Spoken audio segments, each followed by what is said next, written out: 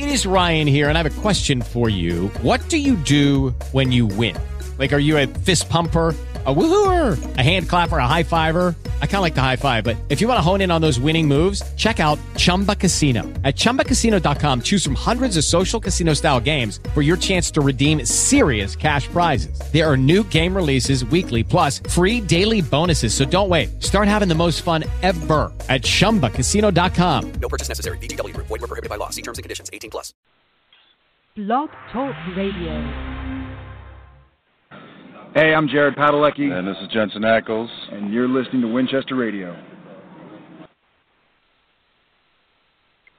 Well, my goodness, you certainly are. Welcome back to Winchester Radio.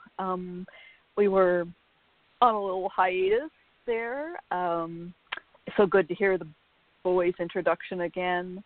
It's been a little over a year. In fact, it was an entire season. There was just a little too much real life going on and things we had to deal with, but those things have finished, and we're moving on, and we're back to the podcast, and we're happy to be here, and we hope you're listening and will enjoy it. There are 3 podcast co-hosts. I'm Susan. Becky and Vinny are here as well, and there are 3 of us, and there are 3 different locations that we are in. I cannot see what Becky and Vinny are doing, and they can't see me, so if there's ever a little pause or a break or you're sort of wondering, it's because we occasionally will all talk at the same time. It's because we can't see each other and tell. But that's the joy of live recording. So we're going to have fun. We're going to talk about the first episode of Season 14, and I guess eventually if we can take callers and see what people think or if they have questions, and we'll mention the guest call-in number then. I think that's it. We can start talking about the episode. Did I leave anything out? Becky, any? Sounds good to me. No, good. Okay, well, title was Stranger in a Strange Land, and that is very true on so many levels these days.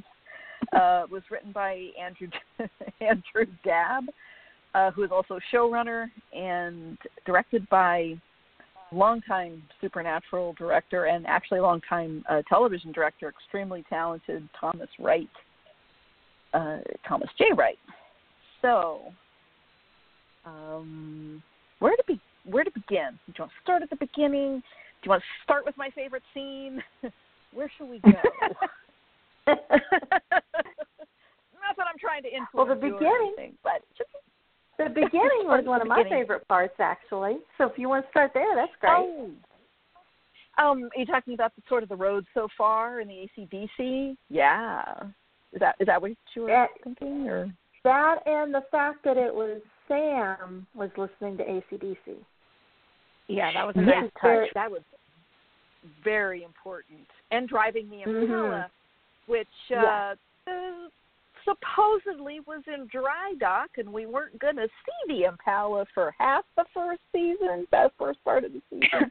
Yeah, this is why I always tell people who panic about Comic-Con spoilers, and excuse my voice, everybody. We're sick. So I always tell people who panic over Comic-Con spoilers, don't listen to the spoilers, because the spoilers are meant to kind of give you an idea, but also throw you off the scent. So, the whole marketing we had for this season opener, this season opener was all like, ooh, Michael Dean. And he, Jensen did a great job, but he was hardly in the episode. This was not as the episode was marketed at all. So, you have to kind of navigate that, I think. So, I kind of, when that video came out about the Impala being dry docked, I was like, no, 4 other people already said that Jared said he's driving. Okay. Yeah. Okay. But I get the point of why. The point was to, intent for that to be a surprise for us. It's just if you don't, you so many cooks in that kitchen that nothing's ever a secret. Yeah, that's true. But I didn't expect it to be the opening scene, but I did expect to see it. Yeah. We're so our group, the core fandom is so well informed. If you choose to be, if you don't want any spoilers, you can walk away, stay off social media. But we're so well informed that of course Sam's going to drive the Impala or whatever. But I would guess the general watching Supernatural fans probably were very surprised, which is fine. That's a good thing. And it's not just, like you said, it's not just Sam driving the Impala. It's Sam driving the Impala because he's looking for Dean. Dean's not driving it. Dean is gone. Sam's listening to music he's usually kind of muttering about probably and complaining. It's AC/DC because it's not really his thing. He's used to it because, driver picks the music. And as someone pointed out on Twitter today, there was no shotgun, which was very sad. There was nobody riding shotgun in the Impala. And it was just a great scene. It was Sam listening to Dean's music, driving Dean's car. And it's not just that. It's Sam's. It's hard for him because that's his brother's car and his brother's music, but it's also home.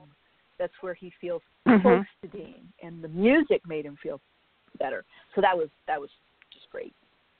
But I thought it was a nice touch that he had the music on, but then that flick to turn it off where it got too much was really well played. Mm-hmm. Yes. Yep. I loved everything about it. Now I have a question for you because I had a discussion, a nice discussion on Twitter today because I talked about him turning it off and the radio, and I said, well, it could have been one of Dean's cassette tapes, and I said you can't turn off a cassette tape like that because one, it'll break the tape, and usually if you're going to turn off a tape, you punch a button, you don't turn. So we kind of went back and forth about that, and it could have been either way. I mean, if you want to just shut it off, you could, but he could. I feel like turn down listening the volume to the radio. Well, Sorry? For me, it wasn't weird because my very first car, which was a Ford, to turn off the radio completely, if you turned the volume knob, it clicked and it turned the radio off completely. Mm-hmm. No, it was when it it was a cassette tape or radio. And it was a cassette. Yeah, but it was a okay. cassette deck. So maybe it was an old car. Well, it wasn't an old car. It was it was a 96. But okay. It had a cassette. It had a cassette deck still. It didn't have a CD player. My first car was a 72. Okay. Well, for me, I mean, it was a 96 that I got in 2000, so it felt older to me. It might have been a 94. Well, irrelevant. But that is how it controls. It controlled that way. Well, that's how you turned everything on and off. Yeah. Yeah. Well, my car was, it was a 72, but I got it in 82. It was a 72 Mustang Mach 1 Fastback. Oh, no. Boy. Mine was a Ford Contour. I still had it. Yeah, no, mine was a Ford Contour that we got at auction. It was like a police impound car. I have nothing to say in this because I don't drive, so I've never had a car. So that's true. I don't drive anymore, and I have 2 cars. But I drive a lot. But yeah, so different mechanisms. Yeah, different mechanisms. But that is how my car. That is how my radio. My cassette deck. Mine was if you turned it and you turned it off while the cassette was playing, it would also eject the cassette. So that's how it controlled. But I didn't even notice anything off about that. That was just that was how I spent many years controlling my music. Cassette tapes. I actually remember 8-tracks. I was young, but I remember my parents' cars having 8-track tapes there. Oh, no, mine were all so that's way back when. But yeah, I say a cassette. It actually mine had buttons, but this one could have had the dial, or it could have been. Mine had buttons too. But if you wanted to just if I just wanted to be nope, I could just flick it all the way off. Yeah. So it's not good. To me, it wasn't weird. Yeah, it's not good. It wasn't weird. It could have gone either way with Sam. He could have been listening to the radio. Yeah, because AC/DC I was going to say, on. what if he just happened to catch the radio in that area and it was playing AC/DC and he let it play for a little bit till it got to be too much? I kind of like that better. Right. I'm going to go with that. That's my head That's canon. a good theory. I like that theory. Yeah. I can't. I'm not letting go of that one. I'm keeping that one. Yeah, that's good. That's a good one. Yeah. Yeah. I like that. I think no matter how it was Sam, like you said. He just however he was listening, he listened, got to be too much, and then I'm done. Can't do it anymore. So, yeah. What I thought was interesting is we rarely see episodes that open where you see either. I don't want to say either brother because that's not correct right now. Either Jared or Jensen, the actors, as before the title card. So they're very rarely part of the opening scene. Victim of the week. So getting them, getting them both before the title card was interesting because it's one of the few times we see that, but they couldn't be more separate. For me, Dean's not even in existence currently. He's locked away inside his own head. And so that was kind of interesting. Speaking of which, I do have to give Jensen so much credit on his Arabic. I'm very impressed. I grew up around a bit of my uncle's Syrian and my cousin's half Lebanese, so I grew up around a smattering of Arabic being spoken by first generation Arabs. So props to Jensen because he did really, really well with that. I know he was concerned about that. So yeah, and there was no. And it wasn't Dean just Winchester. a couple of words. And his acting this whole episode, you did not see Dean Winchester one single time. It was all Michael. He was fantastic. Yes. His voice was different. His expressions were different, what there were of them, because his voice was very modulated. It was slightly lighter than Dean, because Dean growls and his emotions dictate his voice and his tone, and they go up and down and back and forth, and he growls. And sometimes his voice goes up if he's upset. It cracks if he's really upset.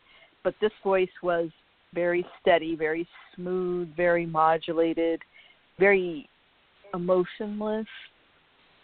And I also noticed he blinked, but not that much. His expression was sort of very set.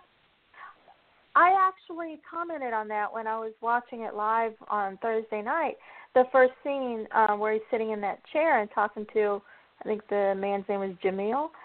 When he's talking to him, he didn't blink. The first, the first little bit, he did not blink, and I turned around and said, "This is very odd. I mean, he doesn't blink." And I was wondering if that, is a choice that Jensen made, or Jensen's eyes just didn't need to be refreshed at that time, But I mean, his not blinking was very disconcerting. I mean, it made you feel really uncomfortable. It was awesome. Well, there's a moment slightly after that, once he stands up, that his eyes flit around a lot, and that was interesting too. It was very a lot of looking around, and it wasn't in a I don't know where to lay my eyes kind of way. It was, like I say, flitting around. It was interesting. I think he made some very, very clear choices with how he played Michael, and it's very reminiscent of the way we were introduced to the Angels in season 4, and very reminiscent. And I think Christian did the same thing. Very reminiscent of how we had. The way Kurt Fuller played Zachariah, the way multiple actors played Raphael, the way Jared played Lucifer and Gadriel, that regal quality. Mhm. That Yeah. You know, that menacing aloofness that I think we missed out a lot on the Angels lately because we've gotten so stuck in that corporate drone way of doing the Angels for the past so long, so very long. That it's been 84 years. It was nice to see a throwback to the Angels that we met originally that were a threat versus an annoyance. Yeah. And you actually could be afraid of them, and they were arrogant and very, very self-assured. Like, you know, we're angels, we're archangels. I mean, that they didn't say that, but that was their attitude. It's like, of course you'll do what I want, and of course I know best. And it's interesting you say that because I guess we'll talk about him later. But the kind of the head demon Kipling, I made in my notes that for a change he was interesting and different and scary. And a lot of demons that we've met, same as the angels, they're sort of doofy hell drones that are just dumb and not scary. Yeah, no, I agree. It was good. I had that in my notes as well, so I guess we can elaborate on that later when it's more. But yes, that's a reminder because I did want to discuss that. I also like the very I like the idea of Michael being like, nope, you're lying, and I'm not going to mess around with this. I'm not here to negotiate. I'm not here to placate or anything. Like, nope, you're lying, and I'm not dealing with you. You had your chance to be honest, and I like that. I like that. If you're gonna, I feel like if you're gonna deal with religion in a TV show, especially like this, I think that's the way to do it. Because maybe that's my Catholic upbringing talking, but that's how I was raised. So, yeah, I actually, which is why when the Angels were initially brought to the show, I liked that they were scary because, again, as a Catholic, I was raised to fear, not like, you know, I was raised with the scary stained glass of Michael and Lucifer in battle in every church and the Mass in either Spanish or Latin just being really aggressively put towards me. But I actually, like, I that's what I'm used to. So, I like that they went that route with the character where he's just, he's not, he doesn't care what you are in terms of your biology or your species. He cares more about what you want out of your existence. And it's funny because he says, what do you want? But he already knows what you want. Yes. Because he knows if you're lying. He wants to see if you'll lie about it. Yeah, exactly. Which is I like that they did that in terms of, like, they first show you a human, but then they show you Joe, the angel. I forgot. Yeah, I wanted to say her angel name and I can't think of it. I constantly blank on it, and I don't like calling her Joe because Joe is alone a tall character. It confuses me. I know. When Sam said Joe at the end. Why do they call her Sister Joe? But you know what? You probably have friends with the same name. I mean, I have more than one friend named Mary. Or do you not? At the end when Sam got the phone call and said Joe, I was like, what? She's dead. No, like, and I knew. I knew because, well, for one, my airing is hours behind East Coast, so I was already spoiled that it was her on the phone, but it was still jarring to hear it in his voice. Yeah, because we spent we spent multiple episodes with him calling a different character Joe, and I get what you're saying that, like, yes, in theory, like, I'm not the only Vanessa, I'm not even the only Vinny in existence, but I'm not used to that on a TV show. TV shows are usually very careful to not do things like that. and I don't know why I have to call her they did Sister it. Joe. I have to call her Sister Joe because Anael, like you said, her. Joe's not Joe. I call her Sister Joe. Yeah. Yeah, Anael is her angel name. So, yeah, that's what did I say? I said sister name. Anyway, no, you yeah, said it right. I was just repeating. Oh, I liked it again, like you said, like she was trying to be glib because she's trying to be protective of herself, and he was like, "No, what you want is a very human thing, and I don't like it." So it makes you wonder what he would have done had she been honest, even because he didn't like what she wants. But had she been honest, would he have felt differently? I mean, we're not going to know because it's never going to come up. But yeah,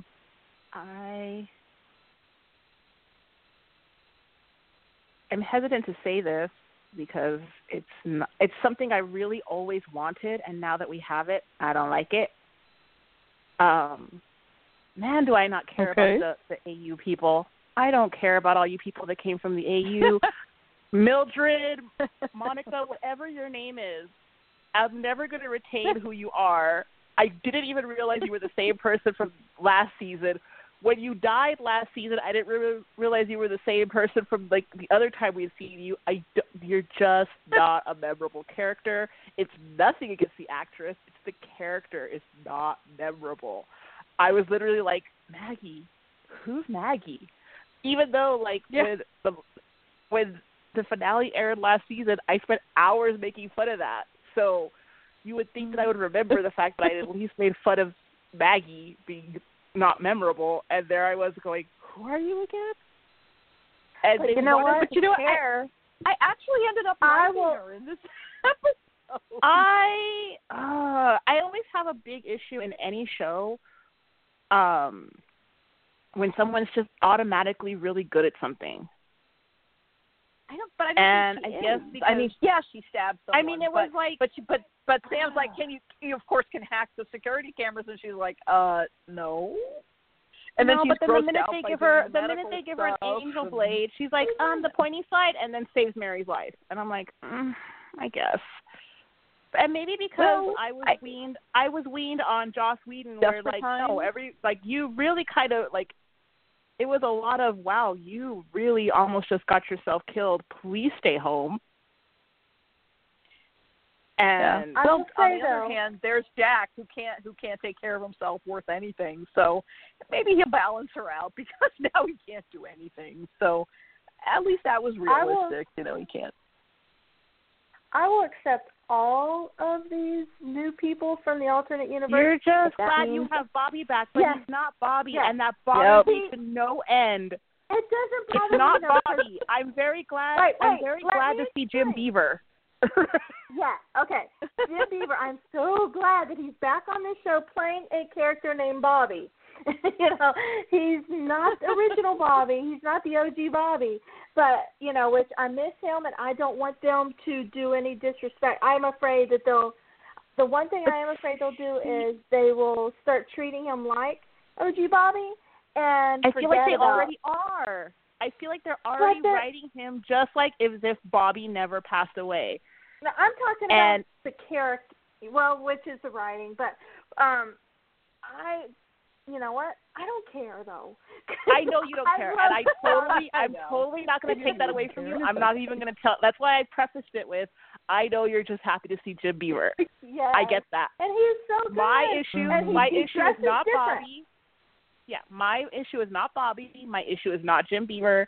My issue is the writing from season 12 of this AU version of Bobby is not this Bobby we're getting now. The Bobby we're getting now is the Bobby we got from season 2 to 7.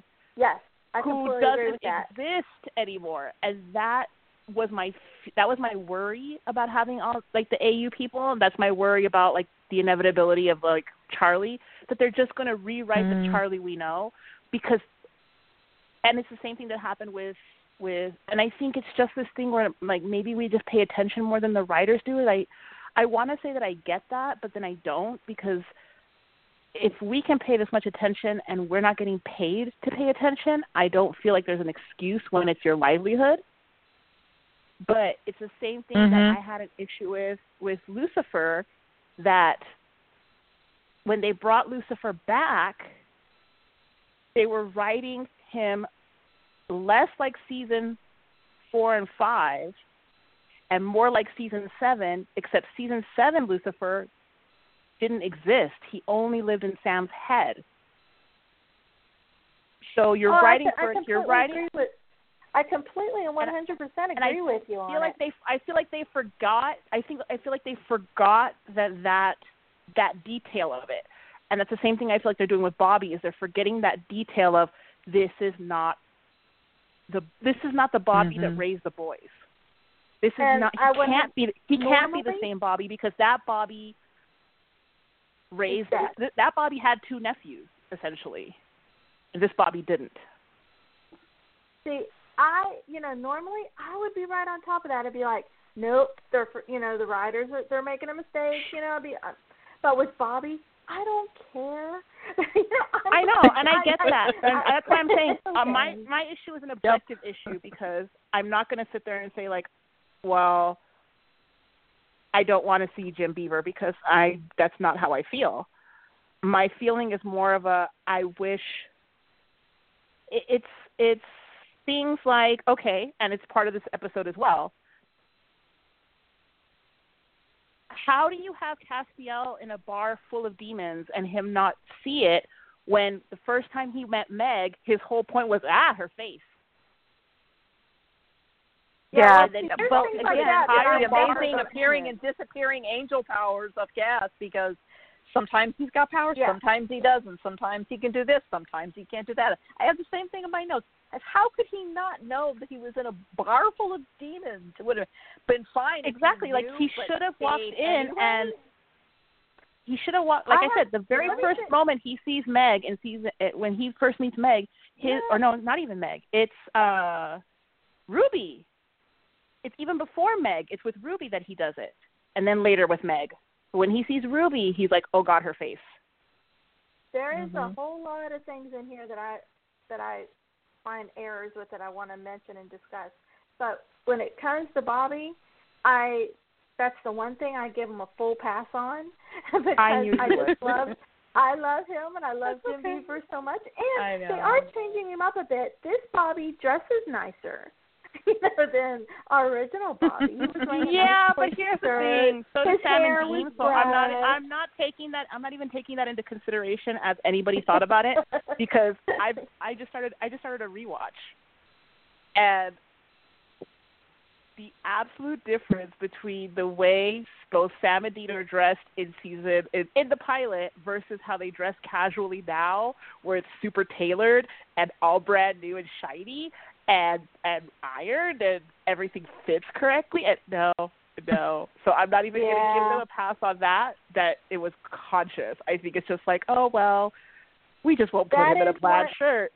As good as the guys look in the good clothes, I miss the days of like when they were wearing the hand-me-down suits, with the mismatching ties and the mismatching shirts, and because that's guys who live in a car and have no job. Well, not only that, and duffel bags. But they did have the tailored prison uniforms, which was interesting because that was early on, and the prison orange was like really fit, Jared and Jensen really well to show off arms and muscles and everything, and all the other prisoners are like baggy orange. It's like, well, here, this size is close enough, but no. It drives me actually drives me bananas how well dressed they are and how like clearly designer they are now. It is such an aggravation for me, not only because they live in a car, but like you're playing federal agents and you're wearing like the equivalent, like you're wearing Armani. I need you to not do that. Okay, they were not the first, because David. No, I hate it when any show does it. I hate it when any show does it. Started out wearing off-the-rack suits. The David, not Mulder, David, and of course as the show started to catch on, succeed, they started dressing David in beautifully tailored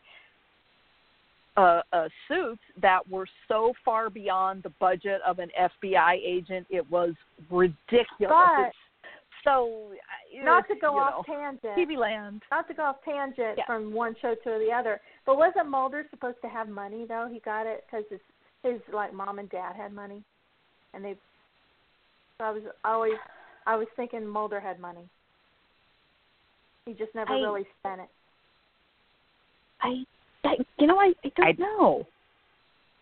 Because and maybe I've read too much X-Files fan fiction. I don't know. But I was always thinking Mulder had money. Well, hey, Becky, let's ask him in a couple of weeks. That'll be fun. Hey, yes. Hey, are you going? Are you going? Yeah. That's what I told you. You're going? So sorry. Well, yes, I have a ticket. Yes, I will be there.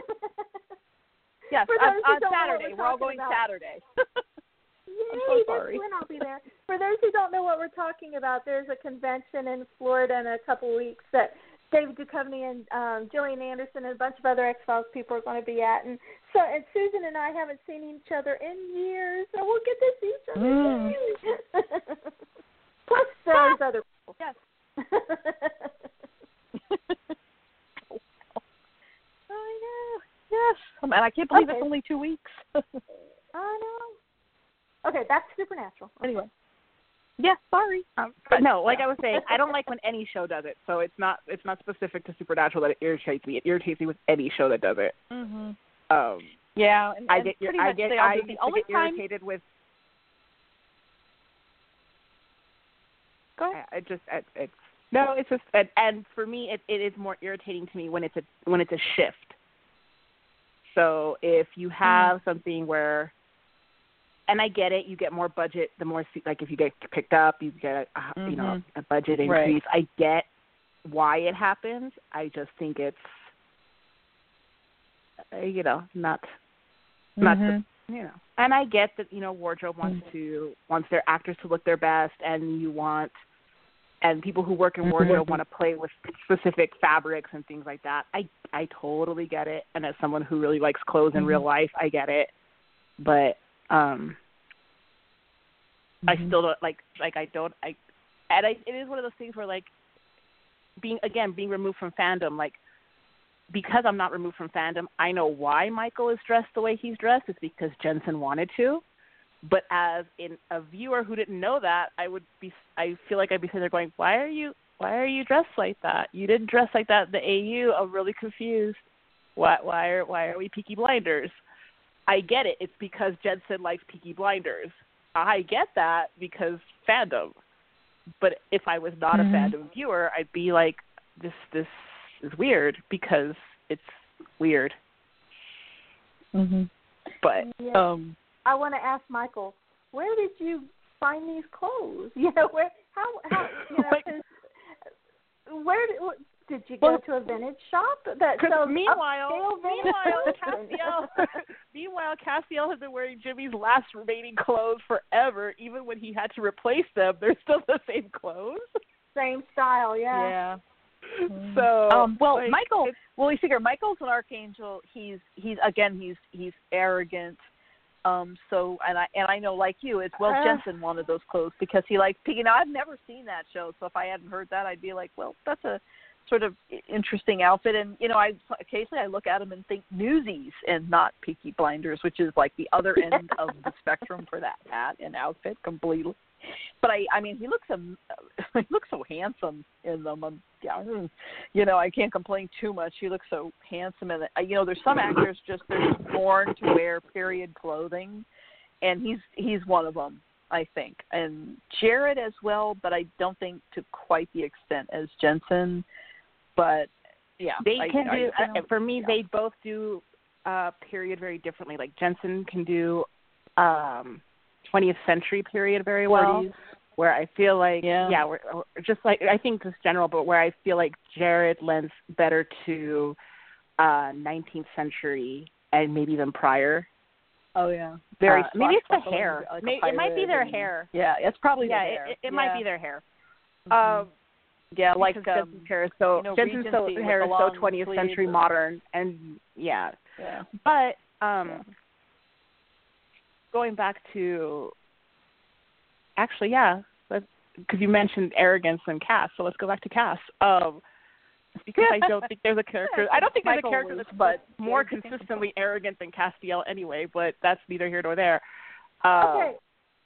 Yes, this is a big I did write, why is he still in the same coat? I actually wrote that down because we were talking about clothes, and I said, why does Cass still have the same coat? It's why doesn't he ever change coats? Why doesn't he change outfits? You know, it's like, okay, you know, you can shop everywhere and things, and again, he's been there forever, so you'd think at this point, I mean, I know he's worn other clothes when he was human or worked at the convenience store or whatever, but I don't know. I just don't know. I guess I have an answer for that, but I want to hear what Becky was going to say. This is not on the clothes part. No, I figured not. That's why I wanted to know, because I know you were getting away from the clothes. Okay. He's sitting there with this new Kip guy, and before he knows that the bar's full of demons, and he says that he threatened Kip with burning him to ash, yet he never does anything like that. That's why I wanted to hear what you were saying, because I knew you were going to say that. That's why we keep talking about those powers. They're like a disappearing and appearing powers. He says no. But see, that's not disappearing and reappearing powers. That is from one line to the next. He could do it. He didn't say there was a time when I could. He said, I can do it right now. That was present tense. That was not, there was a time when I could burn you to cinders. That was, watch your step or I'll do it. And then exactly, there was a time when he does nothing. When Castiel would have been able to take out that whole room of demons. And granted, I know that they specifically did hobble his powers because that became a problem.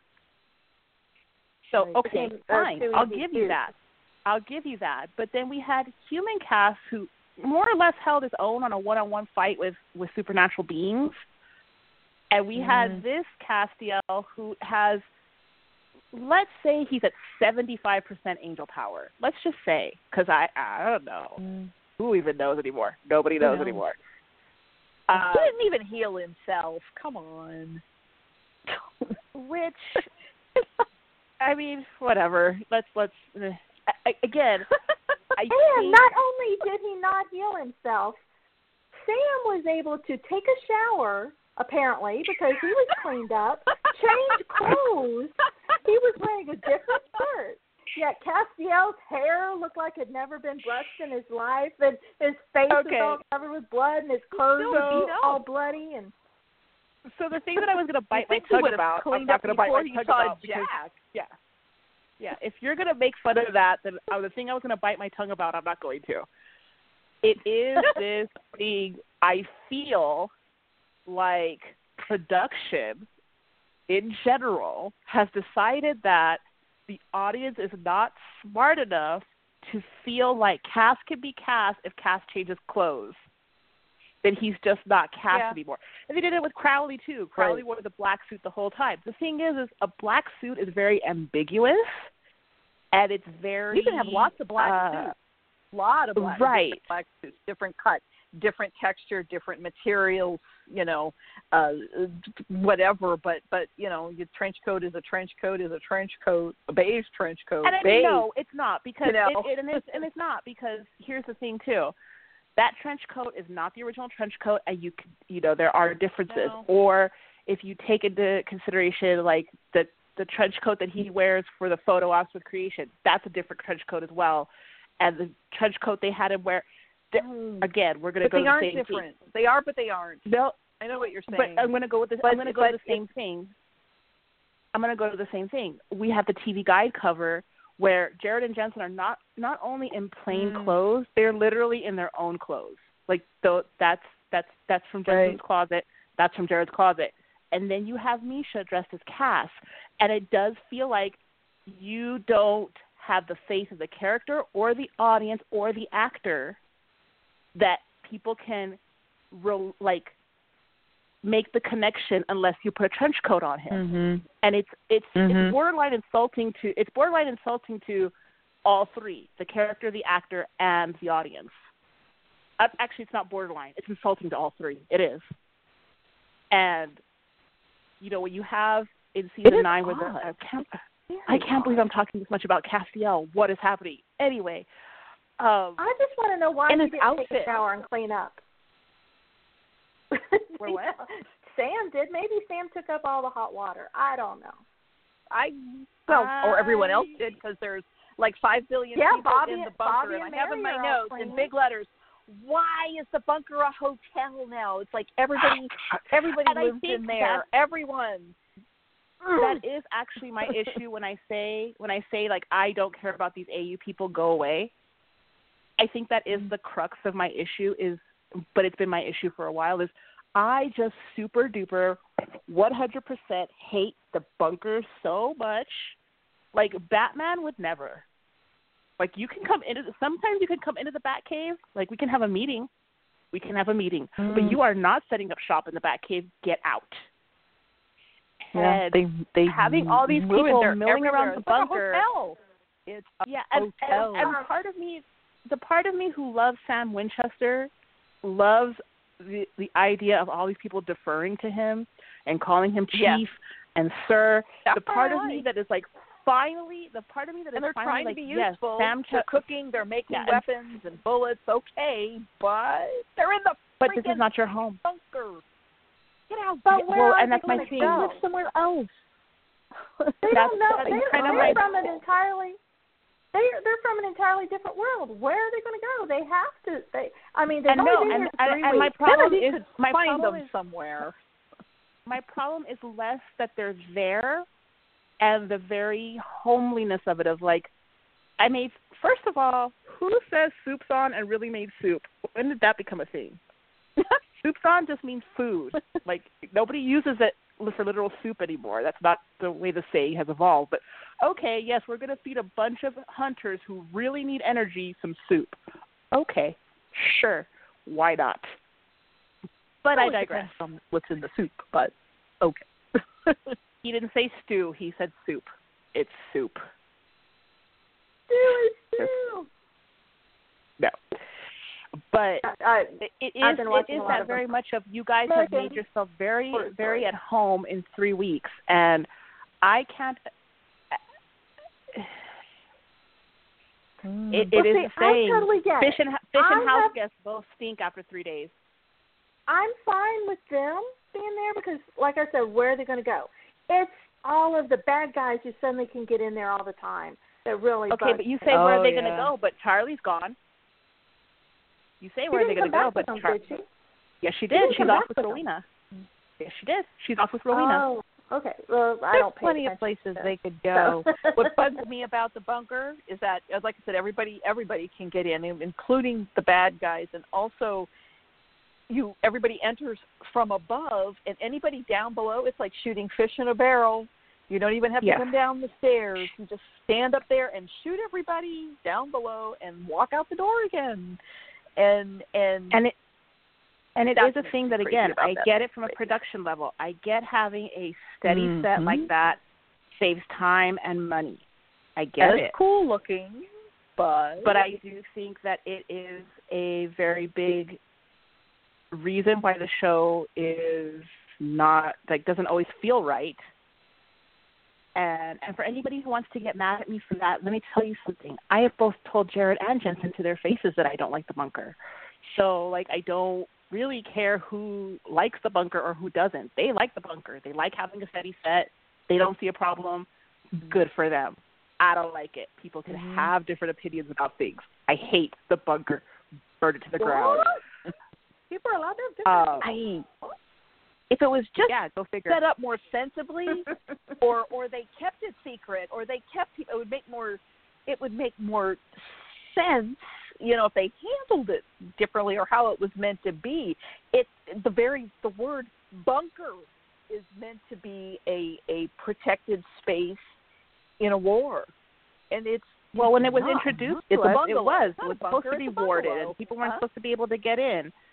It was supposed to be warded. People weren't supposed to be able to get in. Warded, and there's a special key. And now, I'd say every Tom, Dick, and Harry can walk in the door. So it's And again, it is that problem of writing something that sounds really cool in the moment, and then, okay, it sounds really cool in the moment to say like, ooh, this is a badass bunker that nobody can get in, and you need a special key, and we're warded against everything supernatural, and it's gonna, Whoops. But then like, okay, you need to have this scene where Cass is in the scene, so you have to let an angel in.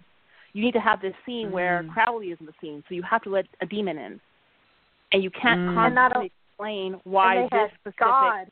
They had Lucifer. Right, you can't they constantly explain why. And okay, fine, you want to give me God. I'll give you God. God can get in anywhere. I'll give you that. But, like, Lucifer is technically just an angel. And then you have Michael coming from another world, and the season finale, like, just basically floating down from above into the bunker. Like, no, I'm not here for it. Burn the bunker. But, like I said, it is that thing where I just feel like, because you have it, and it's not just this show, and it's not just the bunker, and I think I've said it before, where they had to do it with Buffy also. Like, you had to blow up the school. Spoilers if you've never seen Buffy. They blow up the school. They blow up the magic box. Yep. Then you have to get rid of Giles' place, because it just becomes very claustrophobic. It becomes, again with Buffy, it was, well, that's why they burned that's Bobby's great. House, you have this because it got to be too comfortable. All the lore was there, all the books were there. It was Bobby. Well, they burned it down, which we hated to see to happen to Bobby, but it made sense. You had to get rid of that comfort zone. It was getting a little too comfortable. So anyway, I want to mention. What back? I want to change the subject as soon as you're ready to, because I have something I want to talk about. Oh yeah, go ahead, change it. Because if not, I'll go on about how much I hate the bunker for hours. Feel free to change it at any time. How angry do you think the show people were that they spoiled Mark Pellegrino's return in the commercial break? I don't think they were angry at all, because they spoiled it at Comic-Con. What? Well, they spoiled it at Comic-Con. That Mark Pellegrino was back as Nick. Not that he was back as Nick, but that he was back. That he was back in the first episode. They spoiled it. Oh, I think the trick was Nick, not Mark Pellegrino. See, the fact that what they did was they specifically said that Mark was back and not as Lucifer. Now, you can take that a couple ways. I had a theory, like a little pet theory, that I was like, ooh, maybe they were going to, because, again, it comes down to being in fandom and knowing too much, that, like, okay, well, obviously, both Mark and Alex signed minimum 2-year contracts. That's standard. So what I was going to say, though, not everybody who watches the show watches Comic-Con stuff, but everybody watches the show. Did they spoil it elsewhere? During the commercials, right before, there was a commercial break. It was because the show was sponsored by the Halloween movie. They show Sam walking in and Mark Pellegrino sitting there. And it's before the scene happened. And the show worked really hard to keep his, I don't feel like they did. know, because his name was not in the opening credits. His name was at the end credits. And I don't feel like they actually worked that hard, because they literally multiple people said at Comic-Con that, like, Lucifer was dead, but I didn't know that, and I don't remember that, and I helped run the website. So I don't remember that either. Also, again, it's like how many people paid that much attention to detail, and at Comic-Con, I know a lot of fans do, but again, in general, I also feel like anybody, it's just annoying to have it spoiled too early. I'd be pissed. And you know what? PR departments work like in a vacuum compared to like their own shows and people where they do stuff like that all the time. It's very annoying. So I was going to say that, but I will also say that as someone like me who watched on the app, I didn't know. It didn't spoil it for me, aside from the fact that I was spoiled from interviews. But watching the show, I wasn't spoiled by the show itself. So if you watched it live Thursday night with the commercials, then you saw it. And the show worked so hard, I think, in hiding him because, one, you know, when Sam comes into the room, it's total black, so you can't see his face. And like I said, they put his name in the end credits, not at the beginning I'm credits. confused, though, so explain to me. And he's not mentioned by name. Mary doesn't say his name. Sam doesn't say anything. I have an actual question. Okay. As someone who didn't get commercials, I'm confused by you guys saying that they spoiled it. Yes. I'm confused by you guys saying they spoiled it. Wait. You hadn't heard about it. About how they spoiled it. Hadn't heard about what? About how they spoiled it. Oh, my God. No, so let me ask my question. Okay. I don't understand how it's spoiled for an episode. Like, it's not like they spoiled it ahead of time. They did. He's in the episode. They did. We hadn't seen him yet. We had not seen him yet. We had no idea. I'm confused. Okay, we had no one at a idea time. Mark Pellegrino was, one at a time. We had no idea that Mark Pellegrino was in this episode. It just, you know, it went to, I think maybe it was the first. My question is, at what point did it get spoiled? That's what I'm trying to tell you. I still don't understand. How can you spoil somebody's appearance in an ep by showing them in the episode? I don't understand. No, it wasn't the episode. They showed him in the commercial. It was a commercial. Okay, for the movie Halloween. Thank you. That's what I didn't understand. I said that earlier. I said it was the movie show is sponsored by Halloween. Yes, but you did not explain it very well. They're doing a commercial, and it starts off the commercial. Can I finish? This is the commercial. I think it was like during the first commercial break, and it starts. And I was like, since when are they showing upcoming scenes? Because it pissed me off because I hate when shows do that. And they're showing an upcoming scene of Sam walking in the room, turns around, and it's Mark Pellegrino. I'm like, for fuck's sake. You're not, I can't believe you just did that. And then they start talking about the movie Halloween. I thought that, again, I don't get commercials. So if I want to watch while everybody else is watching, I'm sorry, CW, but I'm watching a pirated version live stream. Sorry, not sorry. If I'm watching it late, the point is what I'm trying to get is I don't own a TV. For everybody out there, I legitimately don't own a television. So I watch everything online in some capacity, whether it's legal or not. Again, sorry, not sorry. So when everybody was complaining about the Michael, like the Halloween commercial, I understood it as when Sam says Michael, it cut to the the Halloween commercial. I misunderstood all of that. I didn't know that they had inserted an actual scene. Yeah, they did. So and I will say, however, that obviously somebody okayed it from the CW, which we know that initially when we had the very first Shading People Punting Things promo come out from Warner Brothers, that the CW knew nothing about it, and the CW at first, the CW account at first was like, we're trying to figure out who stole footage, and then Warner Brothers was like, we didn't steal anything, we own it. There was literally, it was really off-putting to watch that unfold online publicly, to see that there was no communication between the affiliate and the parent company, the studio. That was really jarring. So obviously, and that's the problem right there, is the advertisers are buying spots from the CW, not from Warner Brothers. So you have the writers who are Warner Brothers employees. I don't think that they were that upset, though. And the only reason I don't think that they were that upset was because they weren't particularly hiding it in interviews and not just Comic-Con, interviews that I will always say Andrew Dabb's name wrong because my brain wants to say Dabb. So we're just going to call him Andrew. If you want that to see Andrew the commercial, gave, Dabb. Andrew Dabb. Andrew Dabb. I don't know. Maybe because I'm half Mexican and that's how I say my A's. I don't know. If you want to see the actual commercial, Dogpaw DK, love her. She always listens to us. We've missed you, Nana. She has tweeted to us the commercial. Okay.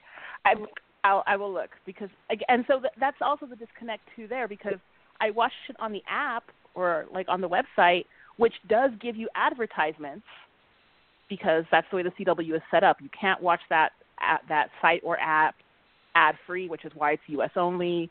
Blah blah blah. That's part of their ratings. Yada yada yada. CW is weird. I didn't get that commercial. I knew that there was a Halloween commercial for people who watched live, but on the app and on the website, I got like T-Mobile and Proactive. I get those are the ads I get. I get Ford trucks, Proactive, T-Mobile. I didn't get the Halloween commercial. So again, that's also the CW going to that effort, but not integrating it to the app either. I have a lot of feelings about how the CW does things. A lot of feelings. That's neither here nor there. They're just a weird.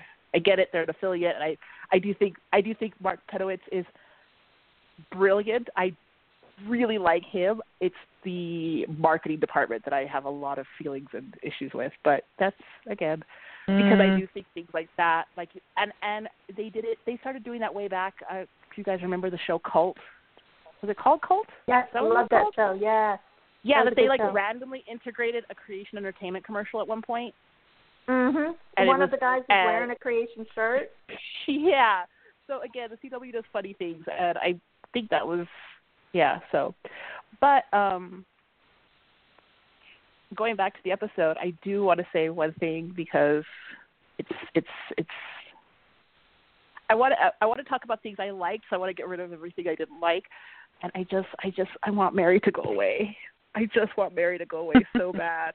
She's just like the worst person ever. I don't even mean she's the worst mom. I mean she's just not like. And I like that Sam snaps at her, and I like that Sam is kind of like, please don't comfort me, because I do like that because when they brought her back, like yes, we expected a mom figure, and we didn't get that, and I think it was poorly done how they didn't make her a mom. I think it's one thing for someone to say, I'm more than a mom, and I think it's completely something else to have somebody be like, I'm more than a mom, therefore I'm going to sleep with your enemy and completely disregard you and also betray you. That's not like that's not finding yourself. That's being a dick. So whatever. But she was also being brainwashed too. Whatever. I just no. I think she was a dick before they brainwashed her. I'm one of the few left in fandom, I think, who still really likes Mary. So I like and Samantha. I like that she's a I don't like Mary. I like Samantha. I love Samantha. I do not like Mary. But I do think that there's a problem, and I want to feel like it's on purpose. I don't know that it is. That I like that Sam was like, you know what, don't comfort me and stop saying it's fine. And while her explanation for why she says it's fine works, it's almost it's this undercurrent of what we had before, which they touched on last season, of in no part of her explaining why she was doing that did she also say, because I need to be here for you. She still made it all about Dean, and I get that. Dean's the one that needs rescuing, air quote, or whatever. But it does harken back to the fact that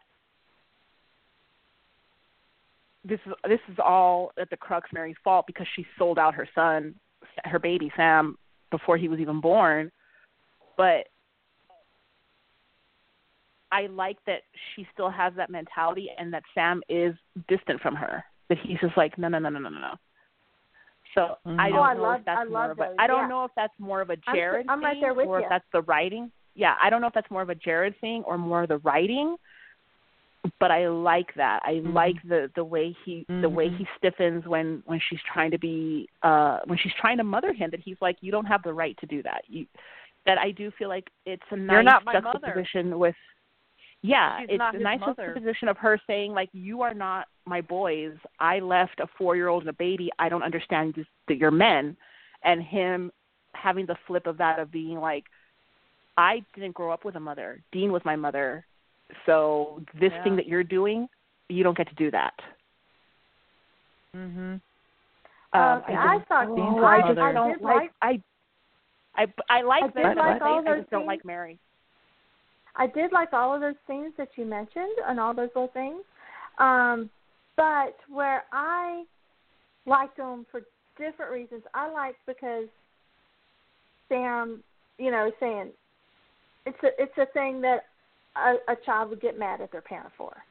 And the way he was saying, don't say it's all going to be fine. You don't know. You don't know. Don't tell me that. Mm-hmm. That's the kind of thing that a kid would get mad at their parent for, no matter how old they are. And when they're in the bunker and she puts her hand on his hand when he's at the computer or something, and she reaches over, and he says, because she's worried that he's too, not getting enough sleep, and he just says to her, "I'm fine, Mom. I promise you, I'm fine." Something like that is what he says. Yeah, you took that in a way nicer way from him than I did. I took it in a good off me. No, he's saying it because he's like, God, Mom, I'm an adult. I know what to do. I know how to, leave me alone. And it's kind of like, I guess, because I'm going through the same thing. I'm not sure. Yeah, that's why I said I'm not sure if it's a Jared thing or the writing, because the lines are what you're saying, but Jared's body language playing Sam is I'm going not with the body language. I'm going with the body language. Yeah, I didn't get that vibe. That's what I'm liking about it. I gotta get off me. I don't want to hear you, especially exactly. I thought that not in a I'm grown way, in a this is not your place way. Okay, see, I got the whole get off me vibe, I'm pissed at you vibe, and all that, but for different reasons. And it could be because I've got a son who's 25, and I'm kind of going through that with him. So it could be that I'm just, I'm letting my life and everything bleed through. But yeah. Well, at one point, and Sam, it could be that I'm letting my dislike of Mary bleed through, because just Mary can. Well, he's being polite, I think, and pleasant, like, I'm good. But then there's another point when he's like, stop saying that, please. He's gone into anger. So I actually, he's got two different times, attitudes somewhat. I mean, he's nicer at one point than he's had it. He kind of gets to a point where he's like, okay, stop saying that, please. And he's probably been listening to this in some version for 3 weeks. We haven't heard it, but Dean's been gone 3 weeks, so he's been hearing this kind of hollow comfort from, or trying to be helpful from, Mary for 3 weeks. So no wonder he's gotten to the point where he's lost patience. Dean's been gone. He has no idea what's happened to him. He doesn't know where he is. Is he burned up? Is he gone? Is he whatever? He's frustrated. He's stuck dealing with like a whole crowd in the bunker on top of the usual monster stuff that goes on. He's got all those people. He's trying to find Dean. And then, the icing on the cake is Cass getting himself kidnapped, taken hostage again. Which actually is going to take me to another thing that I have with this episode is, overall, like, to be honest, and I feel like at times I'm probably one of Andrew's most critical critics because, I can lay in. But I liked this episode. Here's my thing with this episode. It didn't feel like a season premiere. It felt It felt closer to like either the mid-season finale or a penultimate. It did not feel like a season premiere. So it I is. agree. And real quick, not to change things, but I want to comment to somebody who tweeted to us. Cam's mom, 1029. She said that she loved our discussion and talking points, and this is her first time listening to us. But she said, but please don't argue. So we're not arguing. We're not arguing. We're three of the best friends, and when it might sound like we're arguing, we're not. We're just passing around opinions on a TV show. We're not arguing. We still love each other. But it is actually that we're that comfortable with each other that we can. Yeah, we're that comfortable with each other after so many years that it is that you shut up. No, you. Exactly. Nobody gets mad at each other, so it's all good. And no worries. No worries. We always sound like this. Thanks for even in person, we really appreciate it. Would be very, very boring. if we all agreed and everything was said, because occasionally like Vinny would not be able to be on, and it would just be like maybe Becky and me, and sometimes we both would love the episode, and it would be like half an hour the most of boring going, podcast that ever. Was great. That was great. That we love that. Did you like? Great? We love that. Yeah, like, I love when that happened. Oh, I love that too. And did you love and this? then if you ever I need love anybody that. to be the grumpy old man, that's what I come in for.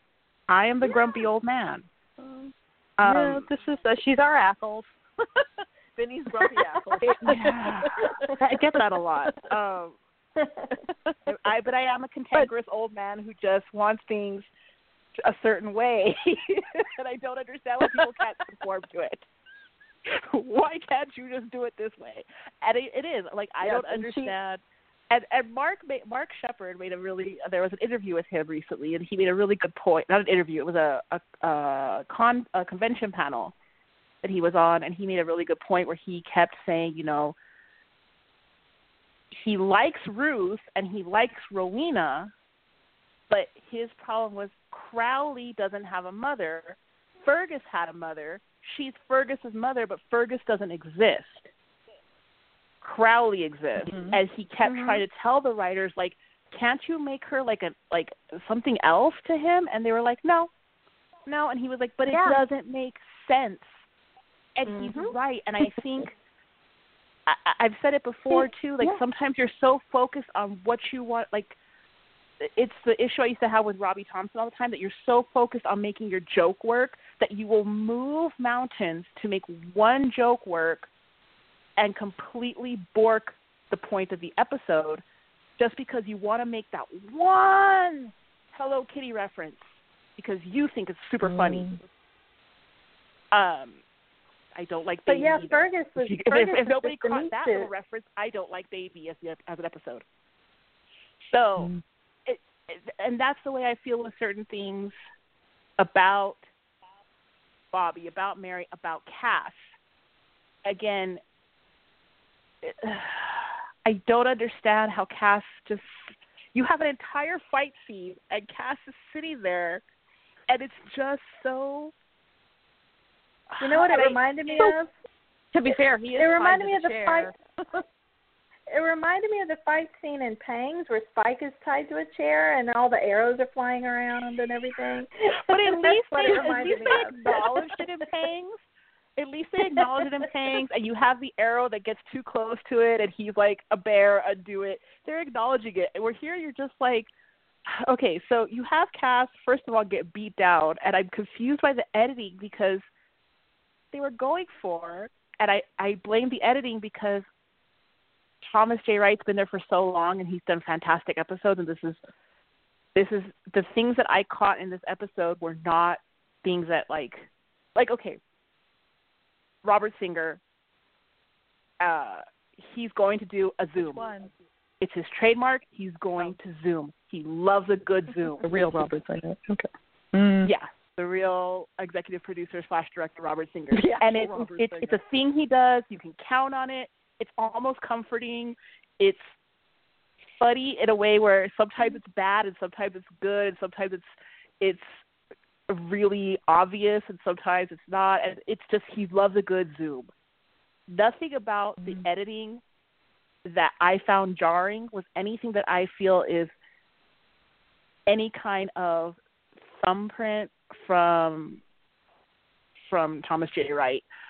So I felt like the beatdown scene for Cass, again, I get the effect they're going for, but even in the shots where you could see that the punch was supposed to connect, it was so far from connecting that it was comical to me, and I didn't like the speed up, slow down, matrixy quirk that they were going for a fight scene because, in my opinion, something like that is quite dated. So, and then again, to just have Cass sitting there where he's not even struggling. He's not even frustrated at his restraints. He's just like, okay, I'm tied up. I suck. And like him saying like, I'm more embarrassed than hurt. Well, he's not okay. You should be. And I feel like he said he was embarrassed. He should have been. I feel like when you get to a point where I'm somebody who's feeling bad for Cass, when I'm somebody who's going, oh, this is sad. I'm so you deserve better. You've really messed up, because that's a character that I'm like, please, we're done. We're so done. I'm not trying to like wish Misha out of a job. Misha is completely separate from Cass for me. Like, Cass is a character, and the character is, what are we doing here? So I just felt really, and to have him say like, why are you using me as bait, and it be like, well, that's all you're good for. Isn't that what you're good for? And like, it is a weird thing where you have a being like Cass, like Jack, whatever, where you're going to keep someone around. And they didn't do it with Crowley in the same way. Whereas they never hobbled Crowley's powers. They just made it to where Sam and Dean could outsmart him most of the time, even though and then having moments where he outsmarted them, like an uneven balance that, it leaned towards them more, but there were times in order to make his character have more longevity than it should have as well, because I love Mark Sheppard, and but I agree with him that Crowley was done way before they actually killed him. No character on Supernatural except Sam and Dean should stay that long. It's not meant to be. I agree. Meant to be I really feel like every character has a realistic shelf life of. Well, they have a shelf life, but a realistic shelf life of 2 seasons. Yeah. Which is why, why with Bobby, it was time, because it was time. I think the problem they did with Bobby is the same thing that they do with a lot of characters, is you don't get to mourn anybody, or you don't get to feel the impact if they just keep coming back. And I just feel like, but anyway. I just thought the editing for the fight was really weird, and the directing was kind of weird, which is unusual for Thomas Wright.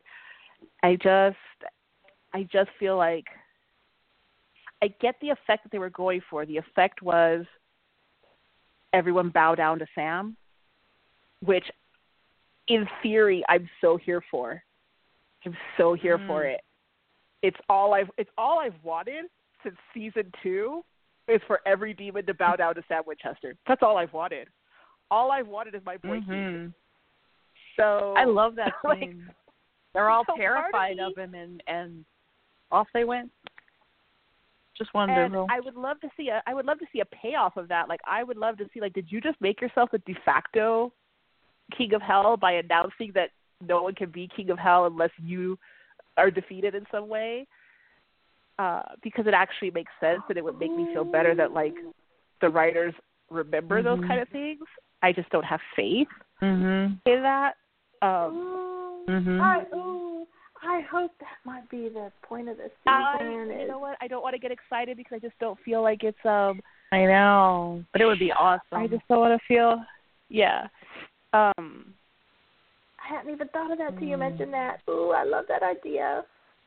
Because it was, I mean, in theory, what Sam did should not have worked. Like, in theory, just because he killed Kip shouldn't have freaked all the other demons out and been like, okay, we're out. Goodbye, sorry. But I thought they were already freaked, because he said they're all afraid of you. So I don't think it was just at that moment they decided to. I think they were already intimidated. And right, he's Winchester. And then now they don't have a leader. They are iconic. Yeah, so but I mean, we have 14 seasons of that never happening, where yes, we had the line last season, of Dean saying we're the ones you should be afraid of, and we get that particular line in season 5. But anyway, we have little moments of like, no, we're the thing that the things in the dark are afraid of.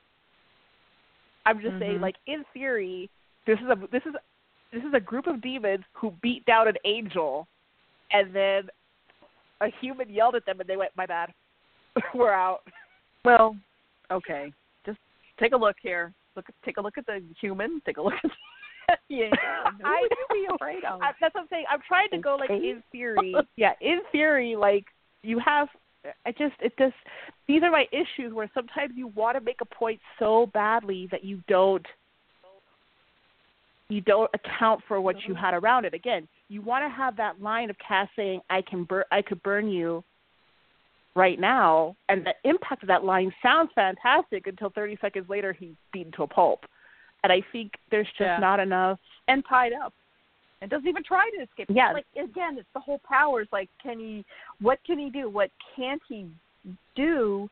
So, they're not afraid of that angel because they've been watching him for hours. They beat him up. They tied him up. To do nothing. Yeah. And so watching him wait for a demon. Like it is, and that's why I do resent at the end Sam for like telling Cass what you did is okay. No, what you did was so supremely stupid that it took everyone off track of trying to find Dean to go save you, which is again why it did not feel like a season premiere, because it took the entire point of what the season premiere was and then went, oh, but we have to go save Cass because Cass screwed up. Great, but that's what Cass usually does that's what Cass usually does in episode 9 or 22, not in episode 1. He doesn't usually screw up until like further down the road. Well, you know what? He's going to screw up. He doesn't learn. So it could happen again. But I thought in the scene where Sam gets the call from Kip and he finds out that Cass has been taken, I thought it was his. I remember thinking when I watched it, his attitude and the way he sounded was very much not again. This has happened again, and now I got to go deal with this when all I want to do is work on saving Dean. Now I got somebody else to save that I shouldn't. You know, I mean, if say, which is why Maddie, I don't Maggie, like which is why I don't like the line of him saying, you know, I don't blame you. I 100% would have blamed him. Right. I would have been like, what are you thinking doing that on your own, going off and doing something phenomenally stupid like that without consulting anybody, and you've Isn't just it Detroit still? Yes. I'm sorry, I wondered that. So I guess as a result, the whole point of Motown Sam meets, had but to okay. drive from Kansas to Detroit. Yeah. While his purpose should have been, again, I want to see them. Your point is to find Dean and to get intel on Dean. Also, like, why are you asking the demon, where is Dean Winchester? No, your question's supposed to be, where is Michael? And I think, again, it was really weird writing to me that at no point did Kip, like, okay, so Michael is the one who told Kip, what do you want? Which I will say was a really cool parallel because Sam asked Kip, what do you want? And I was like, that's a cool parallel. But then it was also like an in for Kip to get a jab in, and Kip never once says that he encountered Michael, except that he clearly did. I don't understand that writing where, you know, you have a demon who's going to taunt you, and you have a demon that's telling you, you have to come to me, I have bait in the form of your angel, when really, like, he had bait to begin with in, I have intel on Michael. What? I'm sorry, what? It would have been interesting if Sam had said, you know, you're going to come, and he would have said, no. You know, save yourself. I've got other things.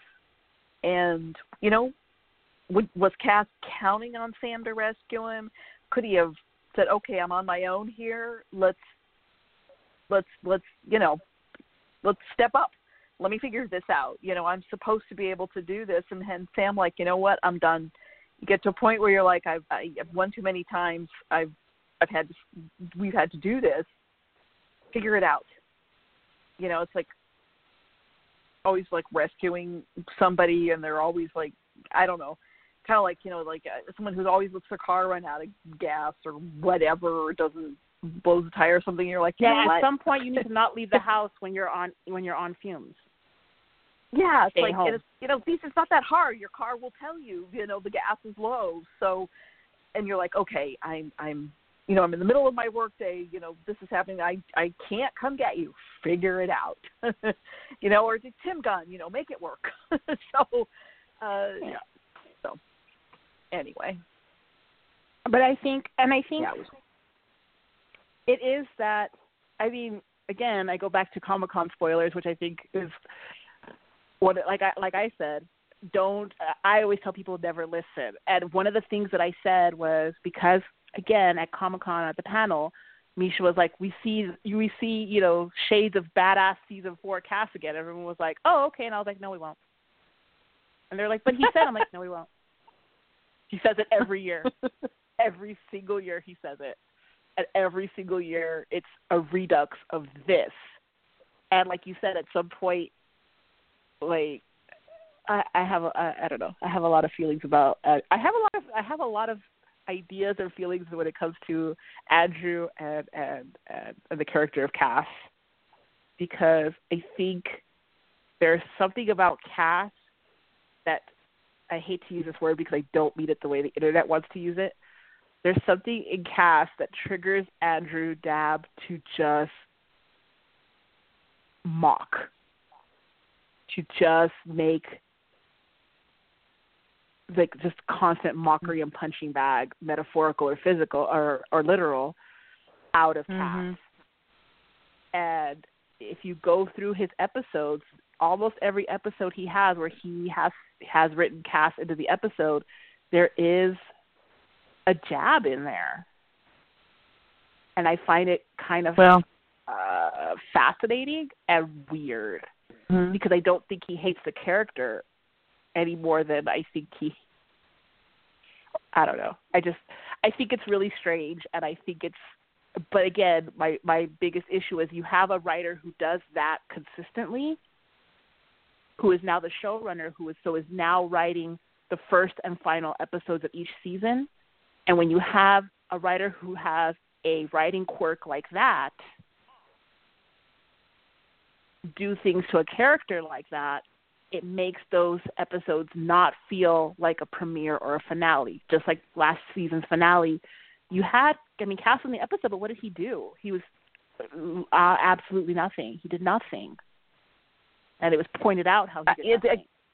Like we were saying, there's characters on Supernatural. The only two that remain always are Sam and Dean. Everybody else, especially what was a powerful character like Cass, you can't keep him with his powers like that because he would just fix everything and heal everything. So there's no stakes, there's no worry. So you've got to take that away. So you run out of options to do this, and this is a disservice to the character. I mean, any number of times he could have sacrificed for the greater good on behalf of Sam and Dean, and done that on so many levels. They could be guilty that he sacrificed himself, so, but no, he keeps coming back. It's not like, anyway, it's just too hard. Like I said, I do feel like it makes the episode not feel as grand as it should for an introduction or a finale to a season when you're doing things like that to a arguably secondary, technically tertiary character. It's the same thing as it's the same thing with the finale with Maggie. Like, you made half the episode about Maggie who's Maggie?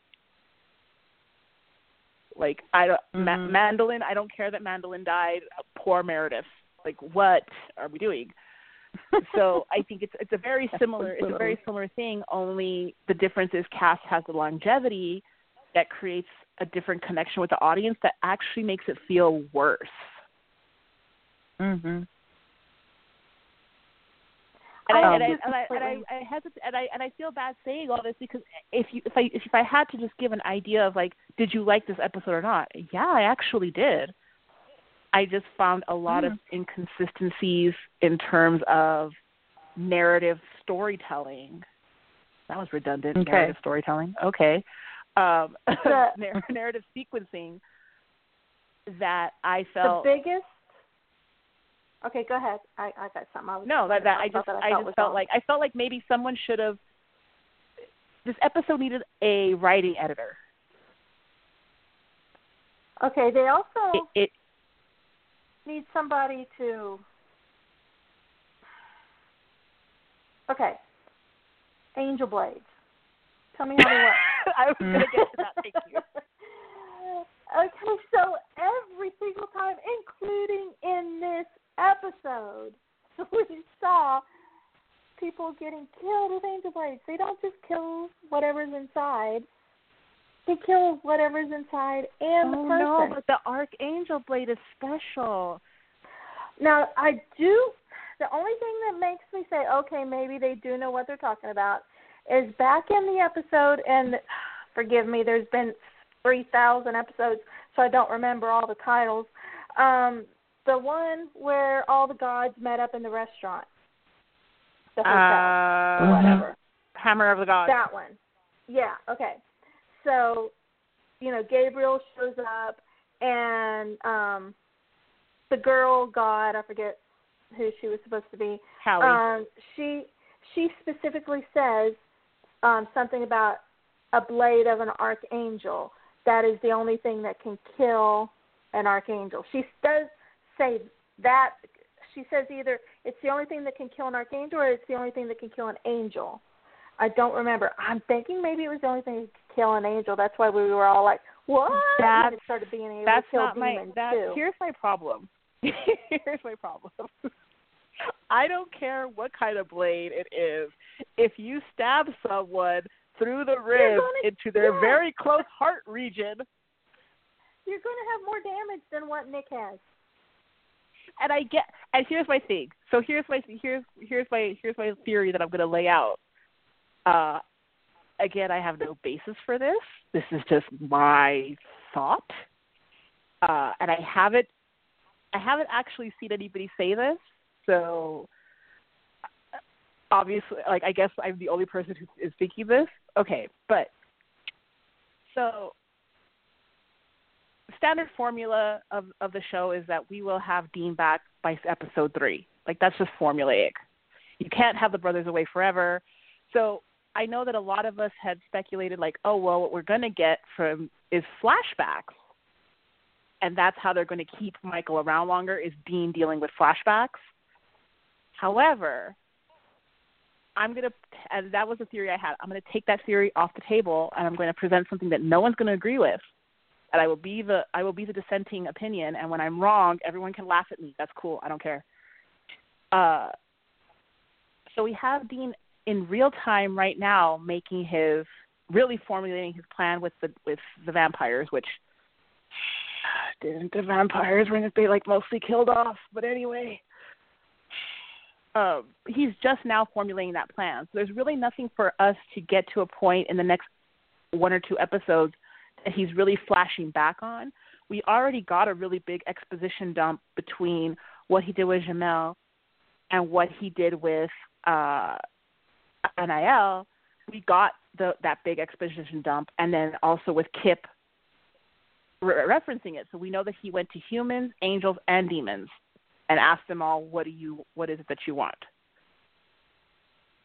So I don't think we're going to get a standard save like we were all thinking with Michael.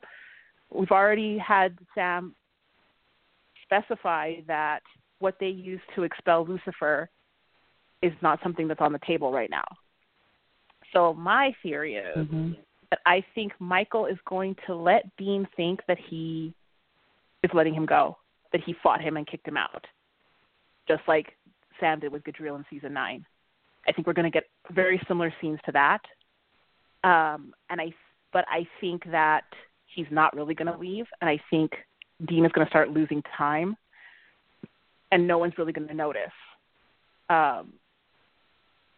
So he's going to still be Michael and carrying on what he's doing, but he's not going to know he's doing it, and no one else is going to know he's doing it.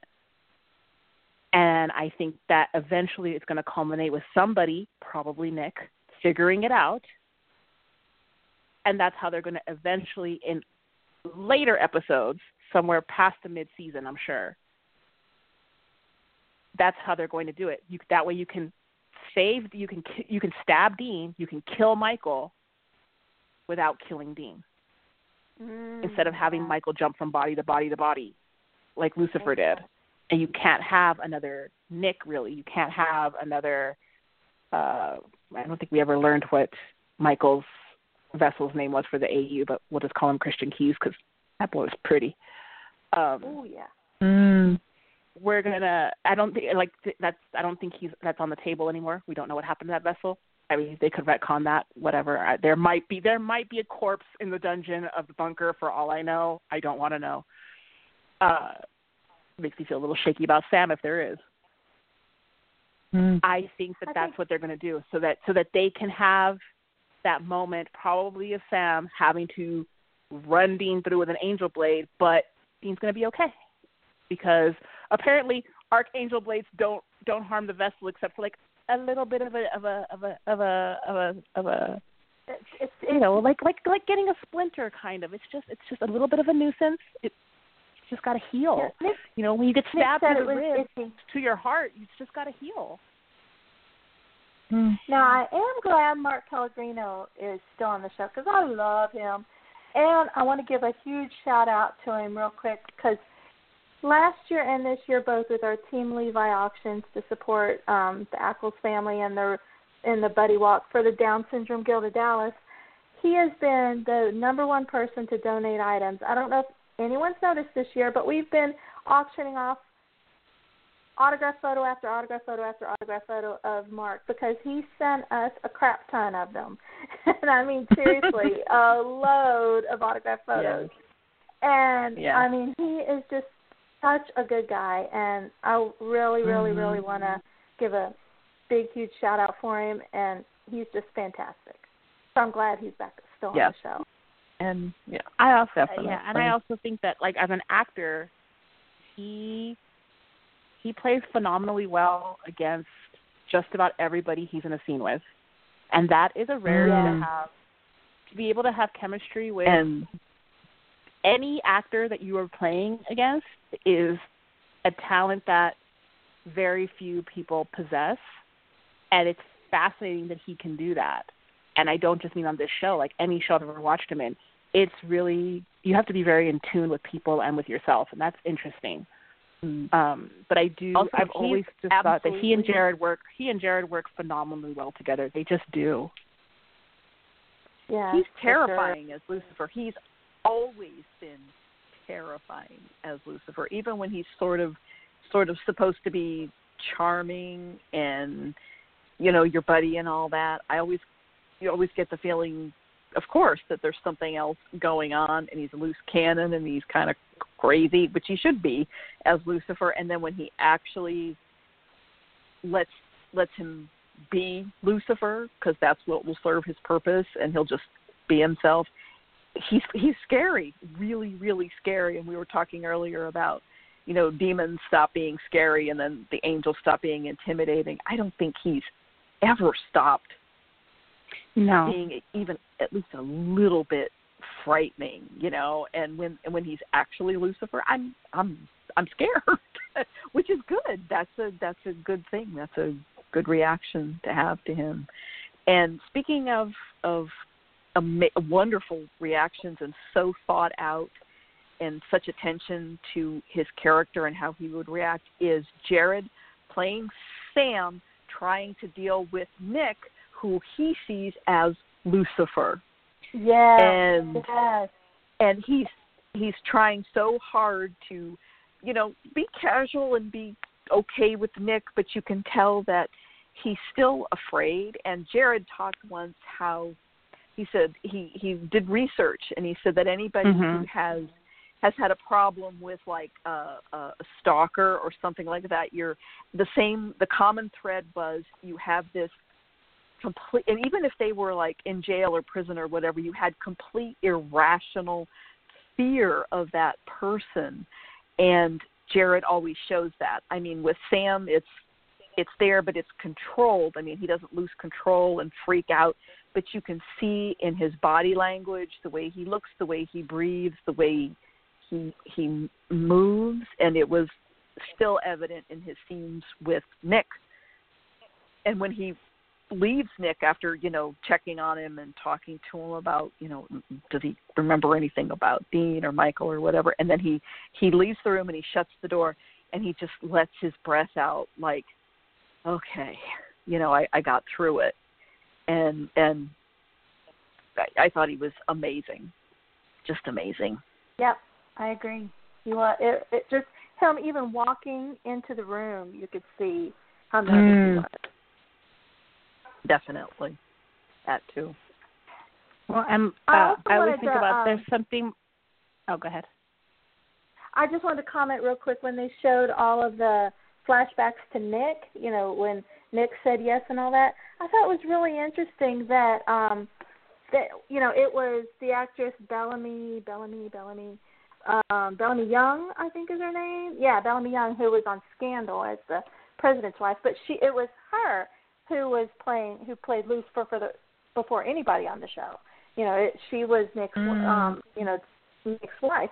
They never showed her face. I thought that was interesting. We heard her voice, but they never showed her face. So I was just like, why? Because I always thought it was cool that she went on to be big on Scandal and everything, and we had her first as Lucifer, but then they showed her. I don't watch Scandal. Well, it's not on anymore. Last year was its last year, but it was good. I have Shonda issues. Well, I have to say, I did quit before it ended. 2 years before it ended, I stopped because it just got to be too much. But when it was first on the first couple of years, it was good. Yeah, everyone says that, and I think I've said it before. As much as people rip on Supernatural for like, oh, you don't give enough representation and, you're so awful to women, I feel like there is no show that I've ever watched. I'm not saying there's not another show out there. I'm saying no show that I've ever watched that did women a greater disservice than Grey's Anatomy. That is the hill I will die on. You had all these women who went through residency and became surgeons against all odds, all of them, and every single one of them was like, oh, I'll just throw that away because, of a man. Ooh. It's a thorn in my paw. Anyway, so I don't Shonda, which means I've never seen Scandal.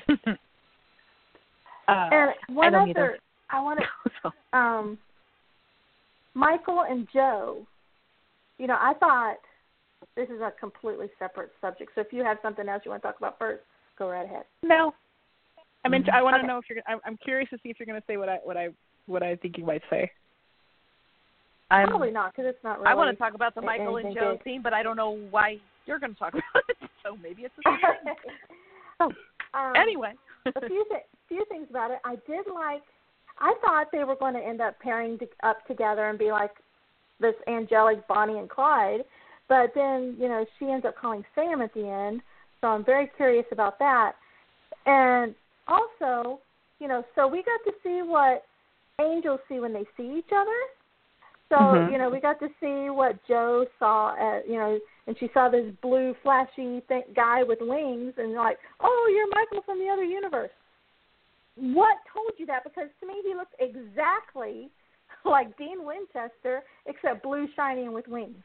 So I was. I think it's supposed to be. I think it's supposed to be that this like angel thing because every time an angel has encountered another angel, they immediately recognize them, and I think it's supposed to just be this thing that like you just know.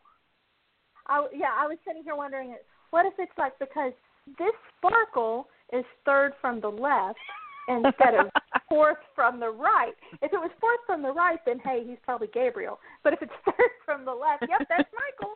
That's the only thing I could come up with.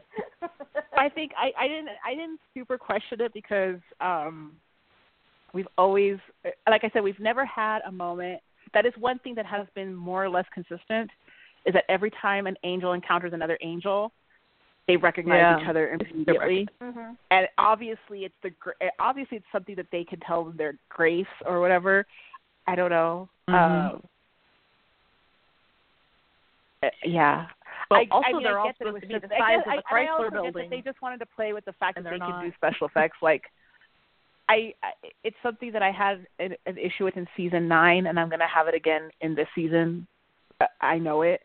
That I think Jared and Jensen are so good at their job that I don't think the effect of the blue flash is necessary.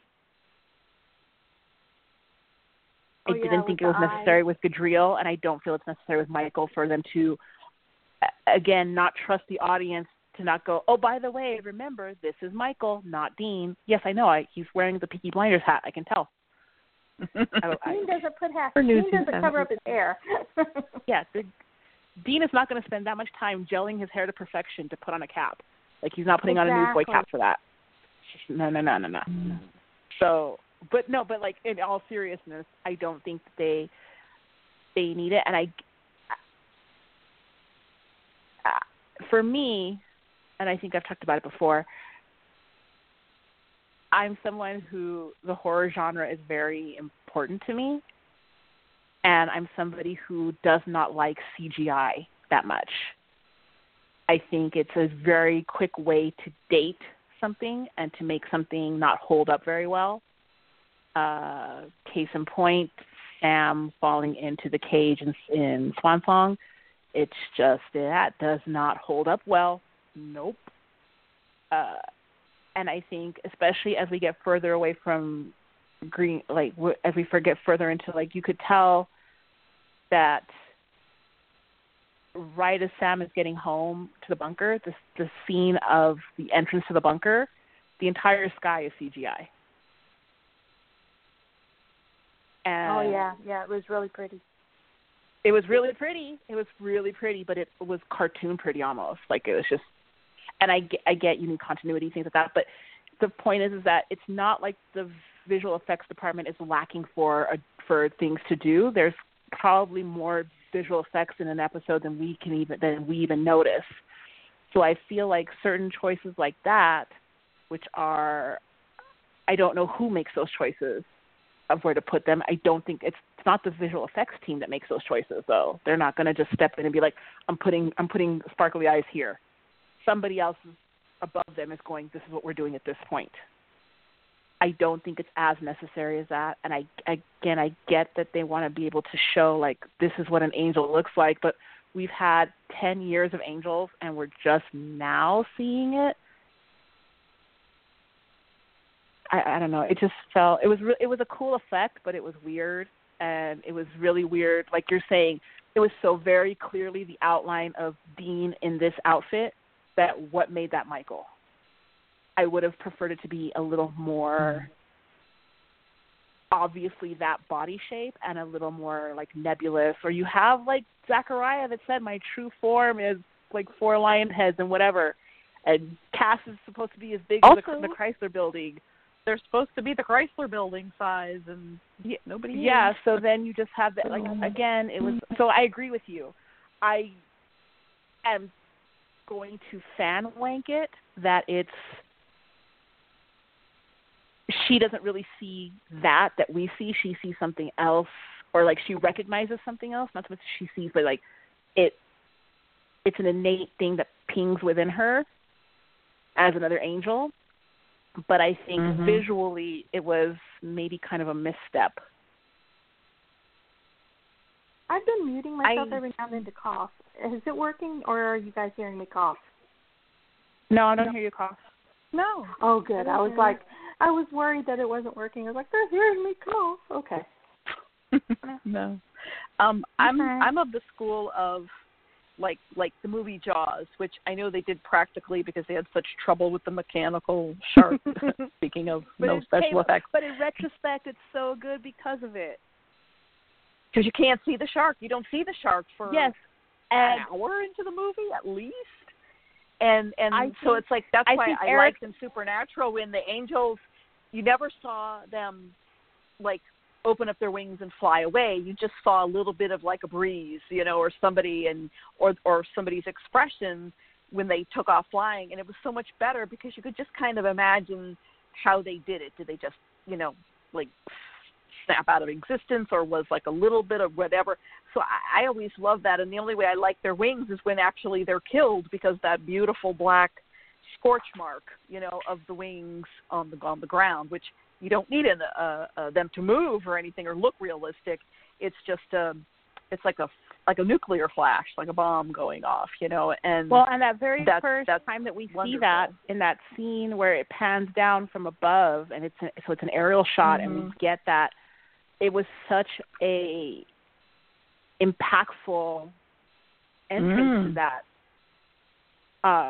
The same way that like when Cass is first introduced, and you know the shadow of his wings was so impactful at the time, we don't really it's going from that, and it's a weird thing where it's something that, because the budget has gotten bigger, they can do things like the blue outline and things like that, but it does almost take away from the effect that the lower budget gives you, which is why I say, like, horror is a genre that classically, less so now, but classically had a lower budget. Studios were just not going to put their money into it.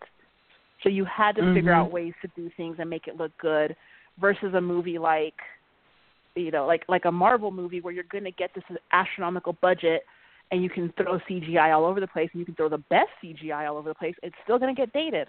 Never going to fail, because that kind of but you can do. I'll tell you, there's a good non-CGI horror show for you to watch. I just started watching it today. Is the new series on Netflix, The Haunting of Hill House. It's on my list. Yes. Oh, it's good. I'm on episode 6, and I was like upset that I had to stop watching it, the podcast, because it was so good. But yeah, it's really so good. I do think, and although, you know, and to at a time that Jensen Ackles and I are actually going to agree on something, there are times where practical effects can go wrong. The season finale, that went really wrong. That's a practical, to have your actors in a harness hoisted up is a practical effect. That went super wrong. And if you're going to try and forget it, Jensen Ackles won't let you. No, he's never letting that go. I love that, because when I criticized that at first, I had a lot of people come at me that were like, you know, telling me how wrong I was, and then slowly everybody else was making fun of it too. Because my timeline on Twitter is we're all jerks, so we're going to be the first ones to start making fun of stuff. My entire timeline is just a bunch of jerks, and we revel in it. But there are people who are just like, no, I thought that was cool. And they're like, you know, you don't get to criticize. I'm like, well, I did anyway, sorry. And then, you know, as soon as Jensen got the chance, he was like, by the way, I didn't like that. And then as soon as he got the chance again, he's like, oh, going back to that, I still didn't like it. It's been 6 months. I don't let like it go. It's been months, it. and he's still talking about it. So yeah, and I love him. Grumpy Ackles. I love him. And again, I have to wonder, like, who do you blame for that? Because you had Robert Singer as the director, who is a very seasoned director. So and you have a team that has worked for so long on different stunts, and you've had them in harnesses and stuff before, and they were using harnesses earlier in that episode with Michael, and they used, you know, it's not something that's new. What went wrong there is my question. And then we didn't do a podcast for the finale, did we? No, we didn't. No. So we never really discussed it, but like I have to wonder, like, what went wrong, like who dropped the ball there, because Jensen will agree that a ball was and I think he wishes he was the ball that had been dropped. And it wasn't him, and I think when it was time, money, and they were like, we're stuck. You know? Yeah, because again, we can't change this. You have Jensen. We're stuck. You have Jensen, who's a seasoned actor, who's done stunts and stuff for, you know, the best 20 years of his life, and you have Mark Pellegrino, who is an actor who's in very strong command of his body.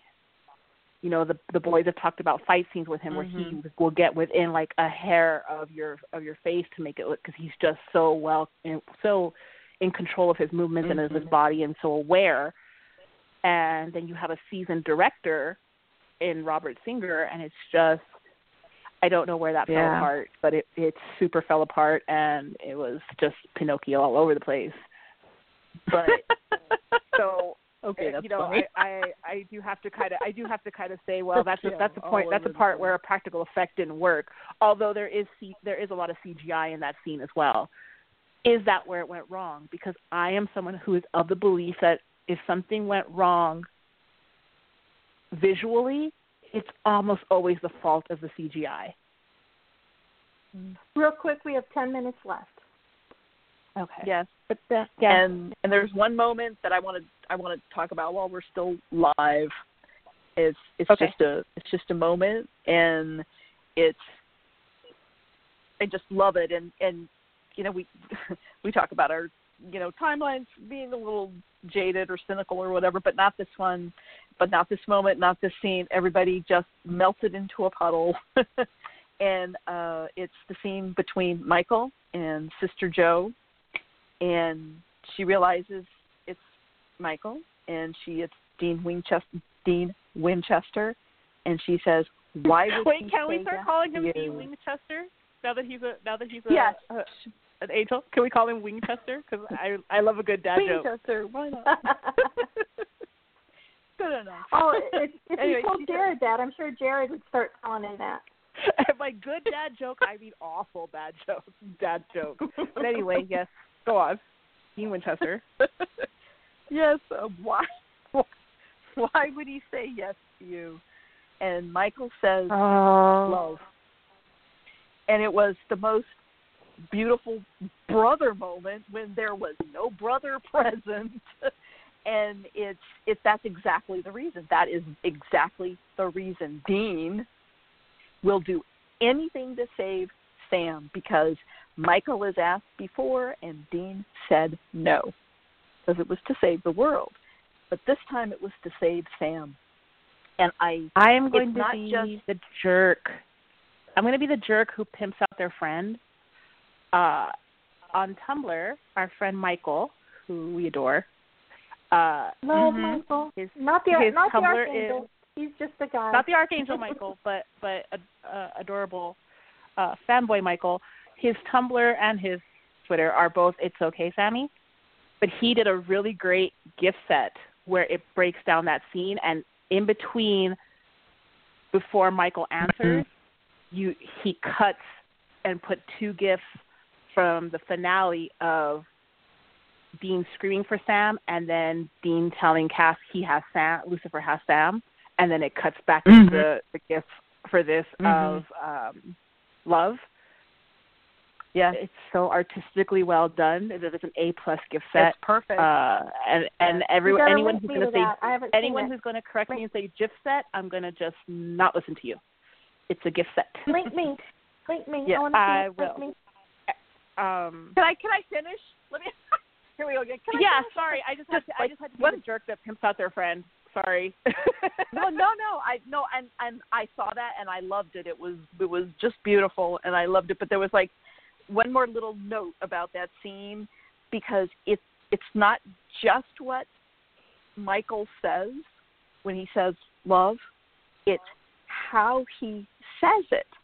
It's his tone. I thought, now we've seen the Michael we've seen is very emotionless, measured, arrogant, powerful, and what would he think of that relationship? He certainly understands brothers, but his brothers are all, difficult, power hungry, crazy Lucifer, whatever. But so he gets brothers, but he sees, but he knows Sam and Dean, and he could have had any tone of voice with that. He could have sneered at Dean doing this act and saying yes to him, and like, boy was he wrong, or I'm glad, but boy, what a mistake he made. He could have sneered at him. He could have been angry. He could have had any tone, but his voice is just, he's like, love. It's beautiful and quiet, and he just sort of acknowledges their love and relationship, and I love it. Are you going to disagree? I think for Michael, it's very similar to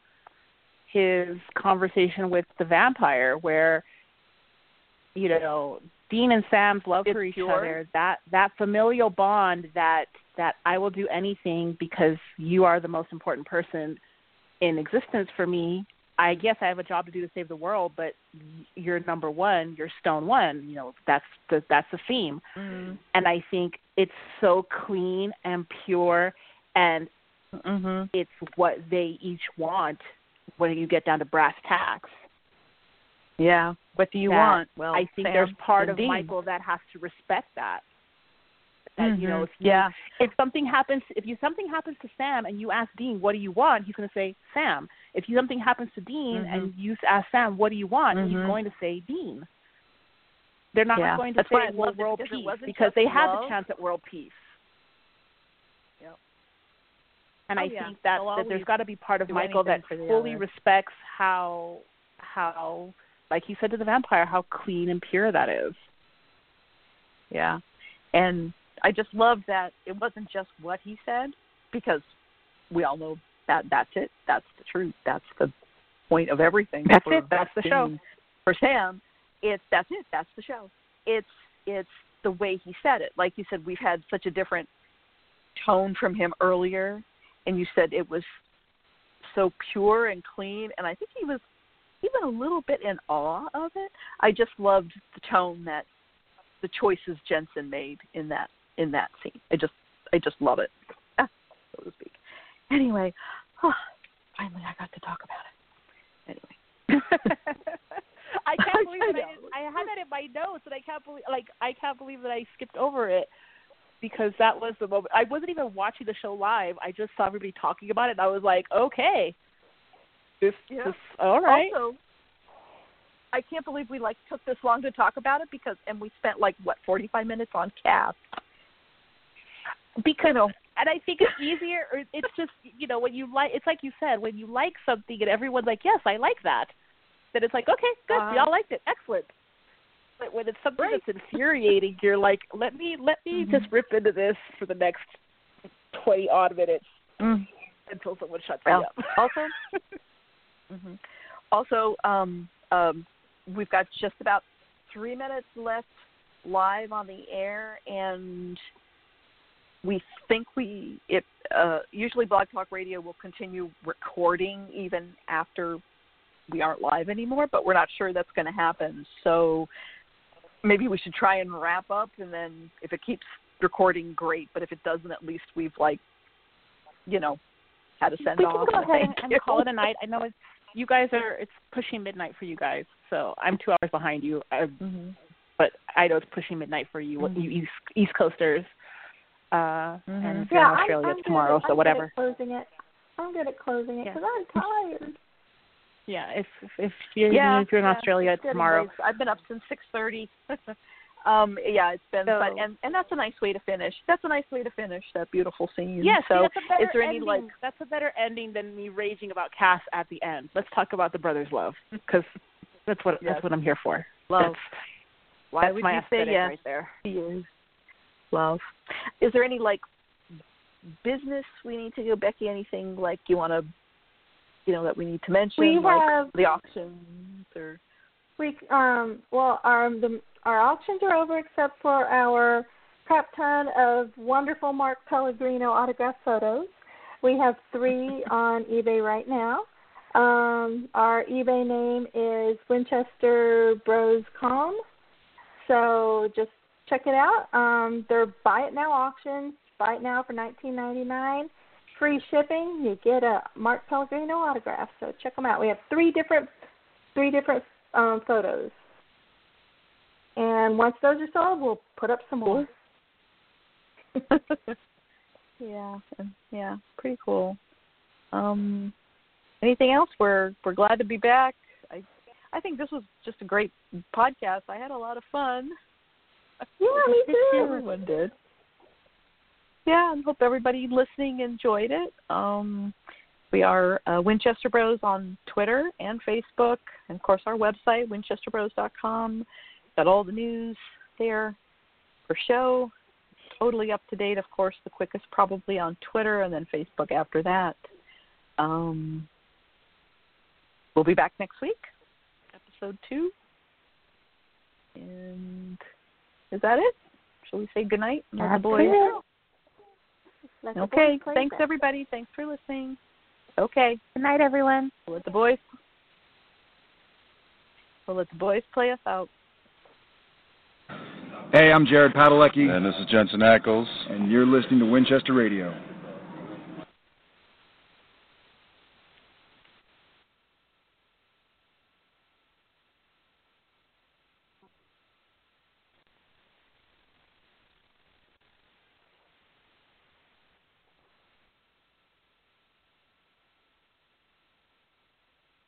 With Lucky Land Slots, you can get lucky just about anywhere. Dearly beloved, we are gathered here today to... Has anyone seen the bride and groom? Sorry, we're here. We were getting lucky in the limo and we lost track of time. No, Lucky Land Casino, with cash prizes that add up quicker than a guest registry. In that case, I pronounce you lucky. Play for free at LuckyLandSlots.com. Daily bonuses are waiting. No purchase necessary. Void where prohibited by law. 18+. Terms and conditions apply. See website for details.